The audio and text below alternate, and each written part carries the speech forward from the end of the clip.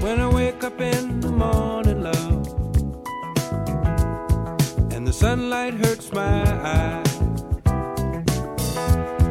and something without warning, love,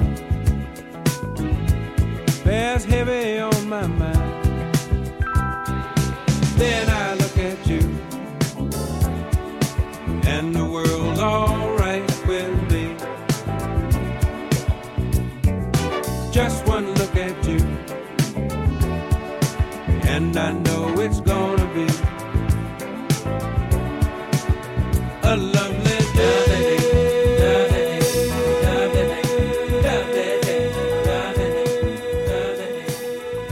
Welcome to WNHH FM 103.5, Just in Time Conversations.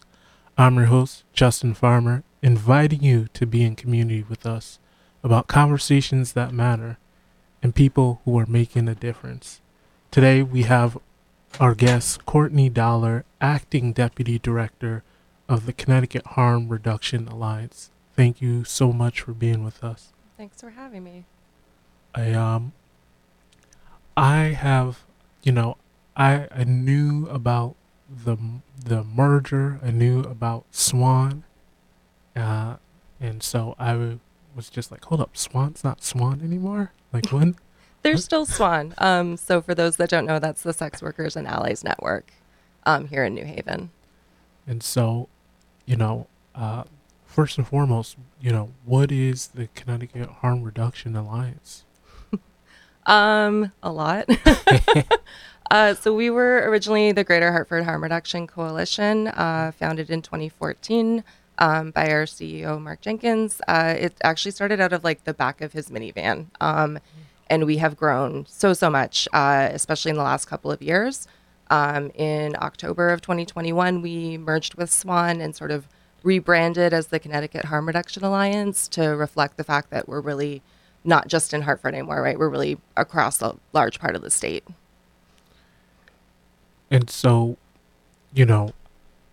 I think one of the things that when we talk about harm, we oftentimes, when we talk about public safety, it devolves to being reductive just to be policing.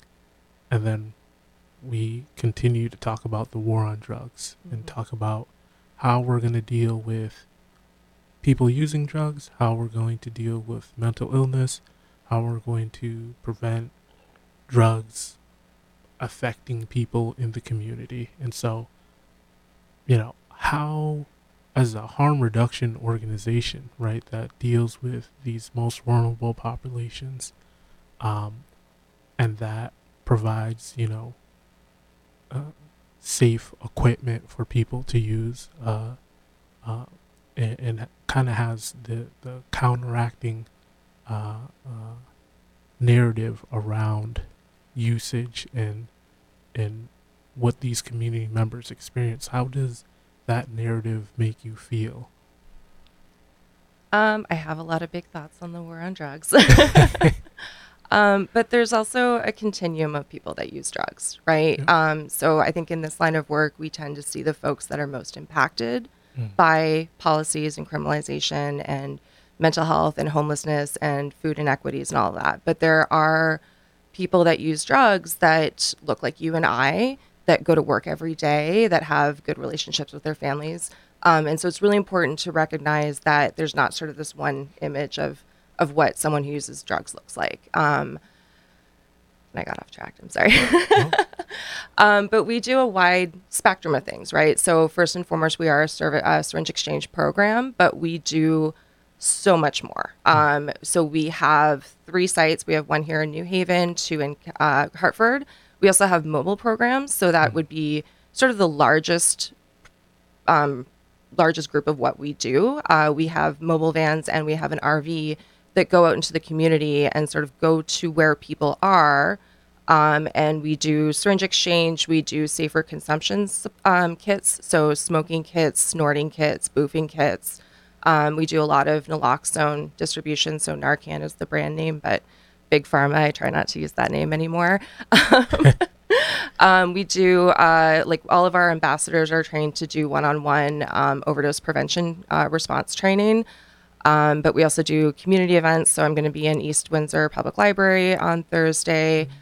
We have one in Enfield in a couple of weeks as well. So we do community trainings as well. We have drug checking, which is our newest program that I'm really excited about. So we have two types of machines that someone can come in and bring a sample, and we can tell them what is in their drug, which is really important as the drug supply continues to be more and more toxic. And, we have new things in the drug supply, xylazine being the biggest issue right now. If you don't know, it's an animal tranquilizer. It's not meant to be used human consumption, and it's causing some wounds, like some pretty horrific wounds in folks, and not just people that inject drugs. And so abscesses for people that inject drugs are an issue, right? That's a wound caused by injecting the drug at the injection site. Xylazine wounds are not at the site of where you're consuming the drug. So even if you're not injecting, if you're snorting it or smoking it, we're finding wounds in people, and they generally start in the limbs, the extremities. And we've had folks, lose limbs. We've had folks with serious infections. It's a huge issue in our drug supply right now. It's not new, unfortunately. It's been in Puerto Rico for a long time, but it sort of appeared on the East Coast in the last few years, and it's really ramped up with what we're seeing in our communities. Wow. No, there was so much that you shared. I am not familiar with boofing. Boofing? So it's putting drugs up your butt. There you go. Yeah. Harm reduction, right? We want to try and reduce harms associated with things. So injection drug use tends to be the most at risk for infection, most at risk for transmission of infectious disease. And so if we can have people consume their drugs in less riskier methods, so we have safer snorting kits for that reason, safer smoking kits, and boofing kits. So just giving folks options on how to consume their drugs. New Haven is going through this conversation of it's going to have a safe user site. It's not. And so unfortunately, the bill that passed, a language around supervised consumption was taken out. So there's not going to be a facility like there is in New York yet. I would love for there to be one. I'm actually from Canada. I've been here for just over 5 years now, and we have those facilities where I'm from. And so I actually volunteered at one in 2017 before I moved here. So I'm familiar with them. And I think here in the States especially, there's a lot of misconception about what these sites are. They've existed in other countries for years. So Insight in Vancouver celebrated its 20th year this year, and there's other countries that have them as well. And I think if people could just take a minute and not respond to initial reactions, I guess, and sort of like look at how successful these programs have been in other countries before forming opinions about what that would look like here in the U.S. Yeah, my mind always goes to Portugal, that has been doing this for decades. Yes. And it's just like, they've dramatically, have dealt with the negative consequences of drug addiction and have done great with education. And here, for some reason, we, 30 years into the war on drugs, we're still like, yeah, what if we do a new war? It's like, oh, okay, all right. So I guess one of the things that I wanted to ask is, how did you come to this work? How did you, what inspired you? What brought you into this work of harm reduction? So originally I was in school for psychology. I wanted to be a psychologist, and I was working at a mental health facility on the schizophrenia unit. And I noticed that a lot of the discharges were discharging to homeless shelters. And I got curious and I decided, I'm going to go work at one. And I ended up working at a facility that one of the programs was specifically for people that were intoxicated or high. They could come in any time of day, right? 3 in the morning, 3 in the afternoon. We had nursing care there. And that was sort of my introduction to harm reduction, even though that's not really the word that we used. But I worked in the managed alcohol program. So for folks that, mostly people that were consuming like non-consumable alcohol, like rubbing alcohol or hand sanitizer. These were folks that like traditional detox programs hadn't worked for them. And so looking at it more from like a medical perspective, folks would come in and they would get a predetermined amount of house-made wine every hour. So when they first woke up, they would get their first drink to sort of prevent detox from happening. And then every hour they would come back for what we called the pour. They would get assessed by staff. If they were showing signs of being like heavily under the influence, we might ask them to take a break from this drink. But the idea was that we were giving them enough alcohol that they weren't detoxing, they weren't in withdrawal, but we weren't over consuming. And the idea is that once you sort of take away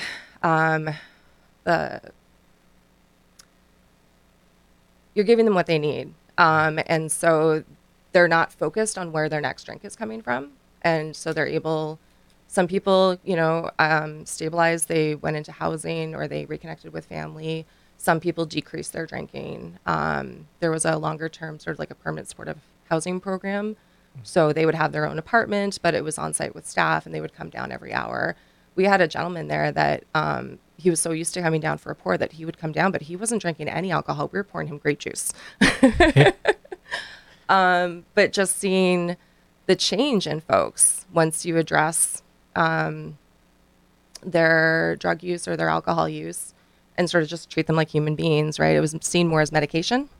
The changes that happened in folks' lives. That program still exists. There's actually a managed opioid program, so same concept. They're prescribed hydromorphone.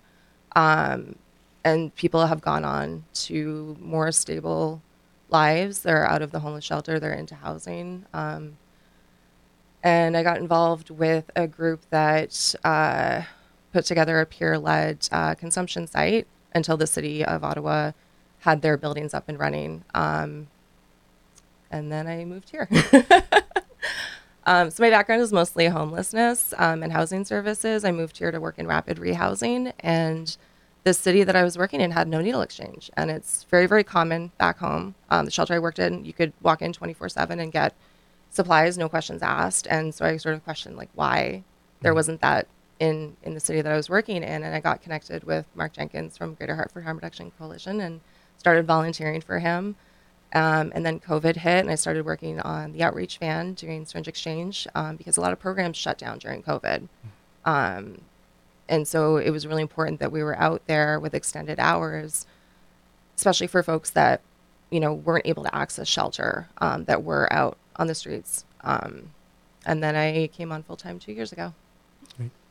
And with a new title. Yes. Yeah. So relatively new. I'm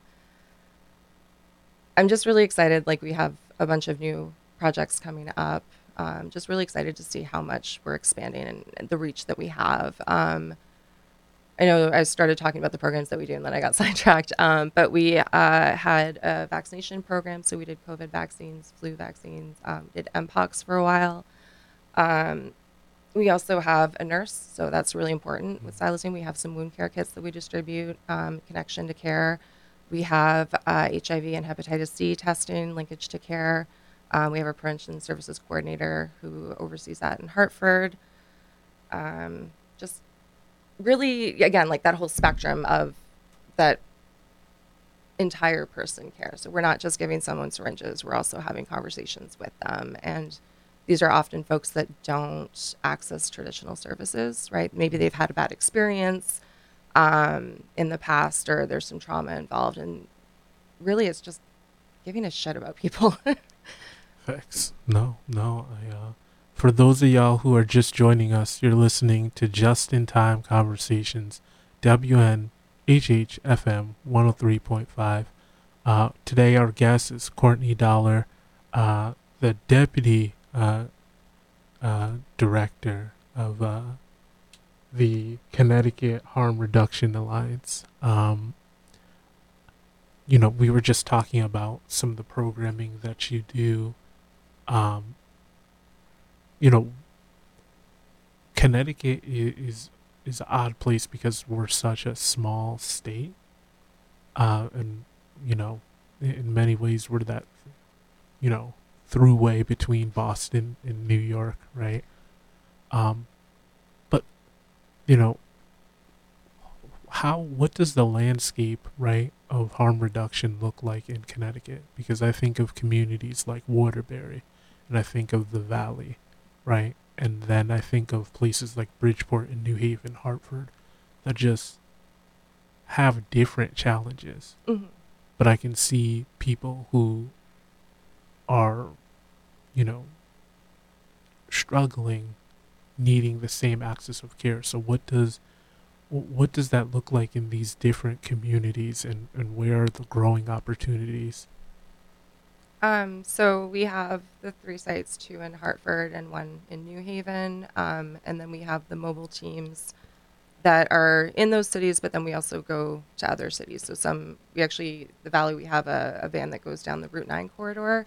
So we're in Middletown, we're in East Durham, Hampton. And I'd love to have a van in every city, every region. Funding is obviously an issue. But we really try to talk to folks in those communities and find out sort of what's happening in their community, because it does vary from city to city. And we also use things like OD maps, which is sort of, it's a map of reported overdoses, whether it's fatal or non-fatal if naloxone was used. And so that sort of gives us an idea of where our vans should be. So it's kind of twofold, right? It's ever changing, I find. Bridgeport, there are other agencies in other locations, so we're not in Bridgeport because there's services there already. And Waterbury, their health district is the SSP there. So we're trying to fill in the gaps where services aren't in other places in Connecticut. SSP stands for? Oh, sorry, Syringe Service Program. Okay, hey. And so I guess the follow-up to that, right, is, how do we change the culture, right? Because I feel the culture has changed drastically where, Narcan trainings, I feel, are more prevalent. The idea around, the opioids crisis has changed the dynamic of the conversation greatly. But, I think there's still this fear of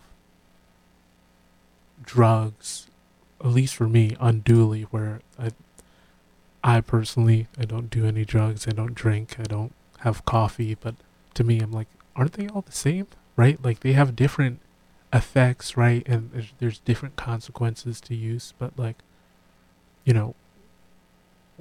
where do you see the culture shift needing to be to get to the point where we're less focused on the use and we're more focused on the outcomes? Conversations, right? We do a lot of community events. We talk to a lot of folks, and a lot of it is misinformation. I still hear, people are afraid that they can die by touching fentanyl.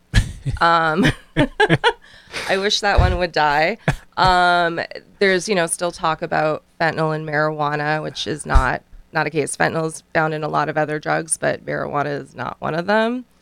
So it's a lot of getting the right information out and having honest conversations with people, because it's not about the drug use, right? Humans have used drugs for hundreds of thousands of years, right? We do things like lick toads for fun. Right.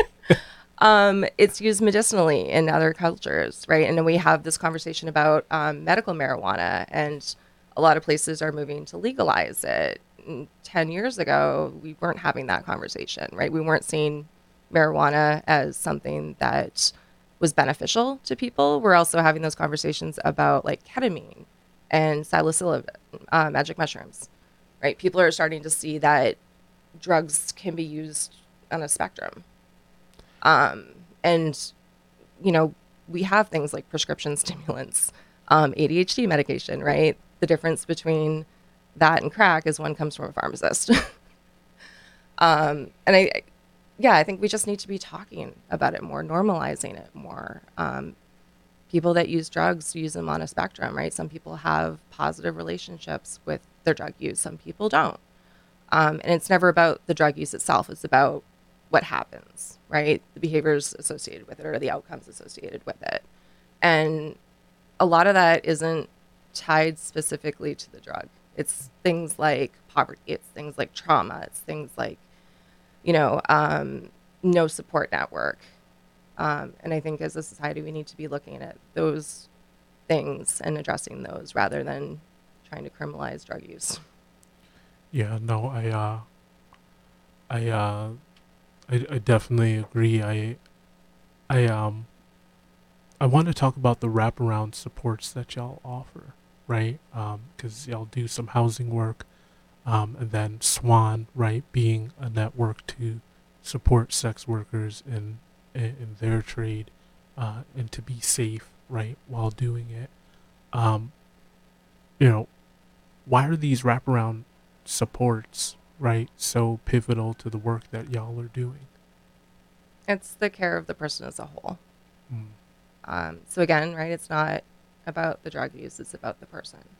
And these are things that we found that people need. These are services that, you know, there's gaps in these services or, um, you know, I struggle with the shelter system here. A lot of shelters say that they're low barrier when they're not. You know, we've heard of people getting kicked out for having too many bags or, um, uh, you know, having a tiny little shred of a crack pipe that no one's going to smoke out of, but that's considered drug paraphernalia, so they get discharged from the shelter. We see a need in the community, and we kind of try to fill that need. So a lot of our programs have happened because of seeing the need in the communities that we serve. Why do you think that so many of these programs still have these ideas around, right? So many of our programs, if you use drugs, right, whether it's job coach or housing, shelter, food pantries, sometimes they all have this fascination with people using drugs, um, and so it's weird. It's weird for me because you know there's no distinction of the drugs themselves and the different effects that they have, but there's still this pervasive culture where It's the deserving poor. Yeah, it's that concept, right? There's a lot of big feelings about people experiencing homelessness, right? A lot of folks don't realize that that's something that they might experience as well. We've sort of othered folks that don't look like us, and part of it might be self-preservation, right? Well, that'll never happen to me because I'm not one of those people. And again, right, it's having conversations and connecting with people as people and sort of humanizing folks that are going through these experiences.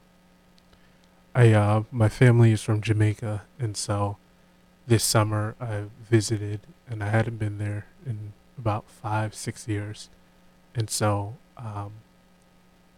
the funniest interaction I saw was someone giving a police officer uh, a weed plant. Right, they were giving them a marijuana plant, and the officer was so happy and thankful and grateful, and it was just such a bizarre scene for me to see. Um, that, you know, it's just like, oh, I I don't think I ever will see that here, right? Like I don't think I would see that interaction here, but like, you know, between, you know, different cultures, right? You coming from Canada, how close do you think, you know, we are to having a more accepting, more well-rounded perspective around the conversation about people who are using drugs? Oh, that far? No. It's really hard to say. Like, I've had some really great experiences with other groups. You know, there's the Students for Sensible Drug Policies. Yes. I think the new generation has a lot of energy and a lot more compassion and understanding. So I'm kind of positive in that way, but I'm also pretty pessimistic because I've also seen the opposite side where people can be really cruel. And laws and policies can also be really cruel and punishing. And so I'm sort of constantly balancing those two. I'd like to say that I'm optimistic, but I just don't know. I don't know. For those of y'all who are just joining us, you're listening to Just in Time Conversations, WNHH FM 103.5. You know, you talked about Students for Sensible Drug policies. And so these are mostly campus organizations, students at different universities, talking about drug use and doing this work of demystifying misnomers about different drugs and their effects and their uses. You know, what you know, if you could go back in time and talk to yourself, right? What would be the messaging to yourself? Like, was this a process and for you to come to your perspectives around drug use, or was this something that was so cultural that the views and thoughts and perspectives about people using drugs were just inherent because of where you were? I think there's a different culture, like where I'm from in Canada. And I don't mean to glorify Canada, right? We have our own issues and our own problems and we're not perfect. But I do think there's more understanding. I think a lot of it ties to the fact that, you know, we have universal health care. So there's this idea that everyone's deserving of health care, and we sort of have more social safety nets for folks. That's sort of ingrained into our culture. I see the shift here happening. I also see other places where it's still not. You know, there are places where syringe service programs are illegal. You can get charges for having syringes and distributing them. There's some states where fentanyl test strips were, like, it was not legal to distribute them. So I see some places where a lot of progress has been made, and I see other places where it's still very, very stagnant. And if I could go back and talk to my younger self, it's going to be hard, but it's all worth it, right? This is a very tough field to be in. We have a lot of folks dying. I have getting emotional. I have a bulletin board up in my office, and it's filling up pretty fast. So there are pictures of people that I've worked with over the years that have passed. I just added 4 in the last, I don't know, couple of weeks. And it's tough. It's tough work, right? But it's essential. And again, it just boils down to caring about people. Before we started the program, we were talking about housing, right? And you shared that, you know, there were these young men that passed away because the lack of housing. put them in a precarious situation where, they ended up, dying because they didn't have access to resources that they needed. You're being a lot nicer than me about that. So they're actually older. They're older gentlemen, around 60s. Oh, okay. Yeah. And they were living in an encampment. So they were in a group of people that had, tents set up outside, and their encampment got cleaned up.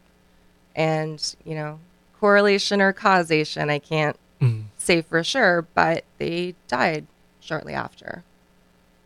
We're not entirely sure cause of death yet, but studies are out there where when you clean up encampments, like I hate using the word clean up, right? You're destroying people's homes. You're throwing out their belongings. You're traumatizing them. And studies have shown that there's a lot of like negative health outcomes that result when you clear out an encampment.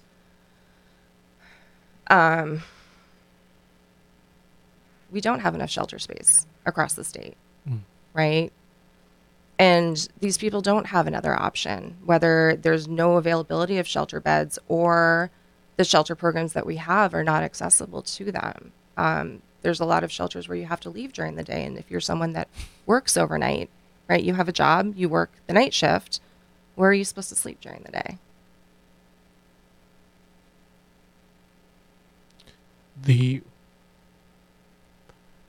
As a recovering policymaker,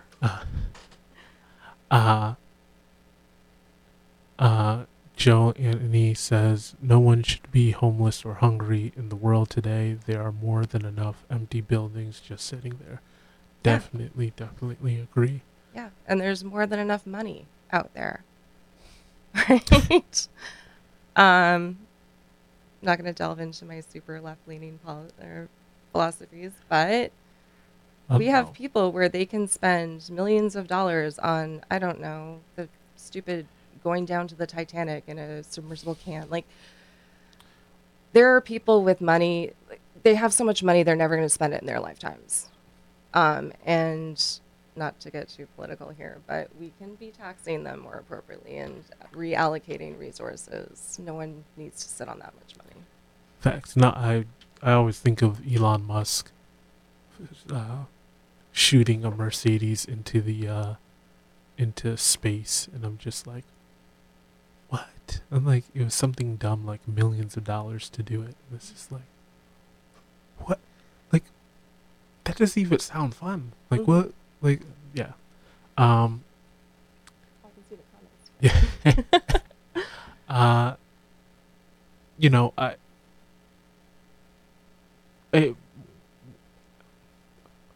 What policies, right, do you see that as the biggest barriers right now? Oof. Right, like if I made you, right, the policy czar for the day, right, or if you could talk directly, right, to the powers that be, and it could change overnight, what are those things that we could be doing? Oh. I mean, ideally, right, we stop criminalizing drug use. But that's my big wish. All drugs across the board. Yeah. Yeah. Stop policing them. I mean, we have things like alcohol, right? You can go into a store, you know that what you're buying is a bottle of wine and not like paint thinner. And there's a label on your bottle of wine that tells you exactly what's in it, right? Alcohol is like one of the most toxic substances you can consume, but we're allowed to sell those in stores. I would love to see, right, decriminalized drug supply. I think a lot of the issues that we're seeing right now are because of these policies surrounding the criminalization of drug use. There was a comment about food resources, right? I would love to see more policies around like food waste, right? We have these giant retailers that are throwing food out. I used to dumpster dive, and there was a great organic produce store that I ate very, very, very well. And this was things that they were throwing out that were perfectly good, right? Why can we not reallocate those and feed people better? That's one of the things that we do from our programs is food distributions. We have Gee. some great folks that will donate to us and we redistribute that. There's a lot of food insecurity, especially now. And there's a lot of programs that are designed to help people like SNAP and WIC, right? But you have to jump through these hoops to prove that you need these resources. And I think removing some of those barriers and letting people access the resources that they need to get through would go a long, long way. Even housing programs, right?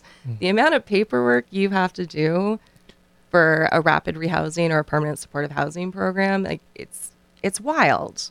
And it can take forever, right? Mhm. I know people who have been waiting 3, 4, 5, 6 months for I a know people have voucher, been waiting years. right? Yeah. It's just like, hold on, you're homeless and you have children, and it's been months. Hmm. I Well, how do people get involved? How can people uh, connect? How can people, you know, I know that y'all do Narcan trainings. What other ways do can people get involved and be part of the solution? Donate. We like money.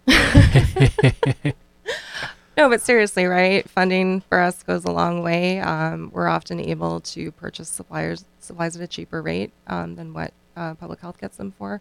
Also, like some of our funding can't be used to purchase certain things. So having donations with unrestricted funding goes a long way to help us sustain some of our programs. I mean, get involved, right? Like start having these conversations with folks, like normalize talking about substance use. Like there's a lot of people that don't realize they're at risk of overdose death. Right? There's people that like, I don't know, in college, we would go to the bar and someone would have a line of something. All right. I didn't think about testing my drugs back then. I'm lucky that nothing ever happened to me, but we have folks now who are not thinking they're at risk because they're like, oh, well, I don't use opioids or opiates. Maybe I just do a line of Coke on the weekend. Well, guess what? We're finding fentanyl in cocaine. And there's also like prescription drug use. So just like really normalizing having these tough conversations with people. And if we normalize it and talk openly about it, then it doesn't become a tough conversation. It becomes an easy conversation. And people will have more information, they'll have more knowledge. But also just when you have conversations with people, you really connect with them. I think the internet and social media has done a large, it's contributed to a large problem where people aren't connecting one-on-one anymore. And so really just tying back into like, get out and get involved in your community. Volunteer, right? We have some wonderful places. There's a warming center in Hartford that just opened that's entirely volunteer run. Hey. Yeah. And that woman is wonderful and I love her for what she's doing. And I wish that we had more folks in other places across the state that, roll up your sleeves and get involved. Also talk to your politicians, right? There's still a lot of misinformation at that level of what harm reduction is, what overdose prevention centers are, what supervised consumption looks like. And, we try and advocate as much as we can. But we're just one agency, right? And I think if more people got involved, that reach would be a lot larger. Oh, where are your facilities in the New Haven area? We're at 645 Grand Avenue, so the old ESMS building. Okay. And then we also have the mobile van. So it's a minivan with orange flags on it. So we're in the community. People can wave us down. They can also call us. We have a number. For New Haven, it's, do you want me to say it? Yeah, yes, please do. 203-935-5701. And they're out 7 days a week, multiple times a day. And you said you had 2 events coming up. Yes, they're not in New Haven, but we do community trainings, and folks can contact us and arranged for a training as well. But I'll be at the East Windsor Library on Thursday, and then we also have one coming up in a couple weeks in Enfield. One of the conversations that I always have difficulty with, it's for me, it's the narrative, right? Like, drug use leads to mental illness, right? And rather than mental illness is masked or treated or managed with drug use, yeah, right? And so how, as we go through the holidays, right? This is one of the hardest times for a lot of people, right? The stresses of capitalism and families and goals, and right. How do we have the conversations about mental health while holding, right, the fact that the Wolf of Wall Street, right? There are people out there making lots of money using drugs, and we don't have the same type of discussion about their mental health or their drug use. And so, how do you couch, or how do you divide that conversation to have it in a more authentic way? So one, there's a really great professor, Dr. Carl Hart. Hey. So he's very open about his drug use, and he's someone that has, a positive relationship with his drug use. I think with anything, right, whether it's mental health or substance use, it really boils down to the outcome of the behavior, right? So if I have a glass of wine with dinner every night, we're not going to talk about my drinking. But if I'm missing work or getting a DUI, right, then we're going to have a conversation about my drinking. So I think just normalizing that it's not the substance use or the mental health, but it's, are there positive or negative outcomes from that? And if they're negative, then let's talk. Like, let's have open, honest discussions. As we come towards the end, you mentioned the youth giving you hope. What are the other things that are giving you hope, or what are the other things that are on the horizon that we can build towards? I think just that these changes are happening in our communities are giving me some hope.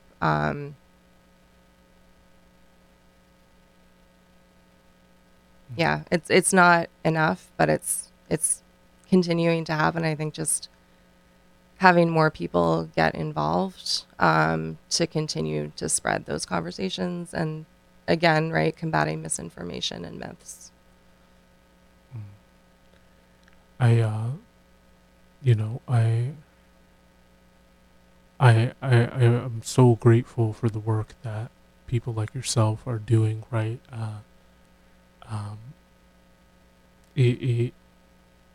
I think anyone in service work that is constantly around the most vulnerable community members and have to hold that duality of others' lived experience while dealing with your lived experience is one of the toughest things, where you're so close but you're so far. When you say lived experience, I think that's one of the things that makes us so successful, is that I would say most, if not all of our staff, from our founder to our frontline staff, have living or lived experience of some kind. And that's how we're able to reach communities that, typically don't engage in services. Well, as we come to the end, is there anything that you didn't get a chance to share that I failed to ask you?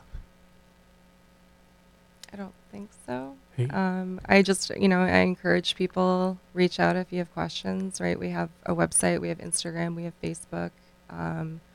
you can call our main office and talk to someone with questions.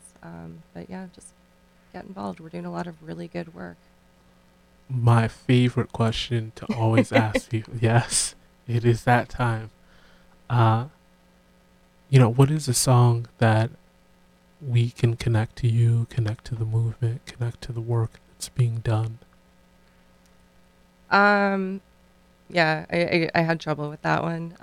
So I listened to a lot of Alexis on Fire. They're a band from where I was born, St. Catharines, Ontario. And they have a song that's This Could Be Anywhere in the World. And for some reason, I just really vibe with that song. It talks about towns being haunted by like the ghosts of the past sort of thing. And there's one line where it's like talking about the really long line at the Salvation Army, basically. So talking about like the need for services. I don't know. It's my song right now. No, listen, a song is a song is a song. Well, Courtney Dollar, thank you so much for being in community with us and taking the time.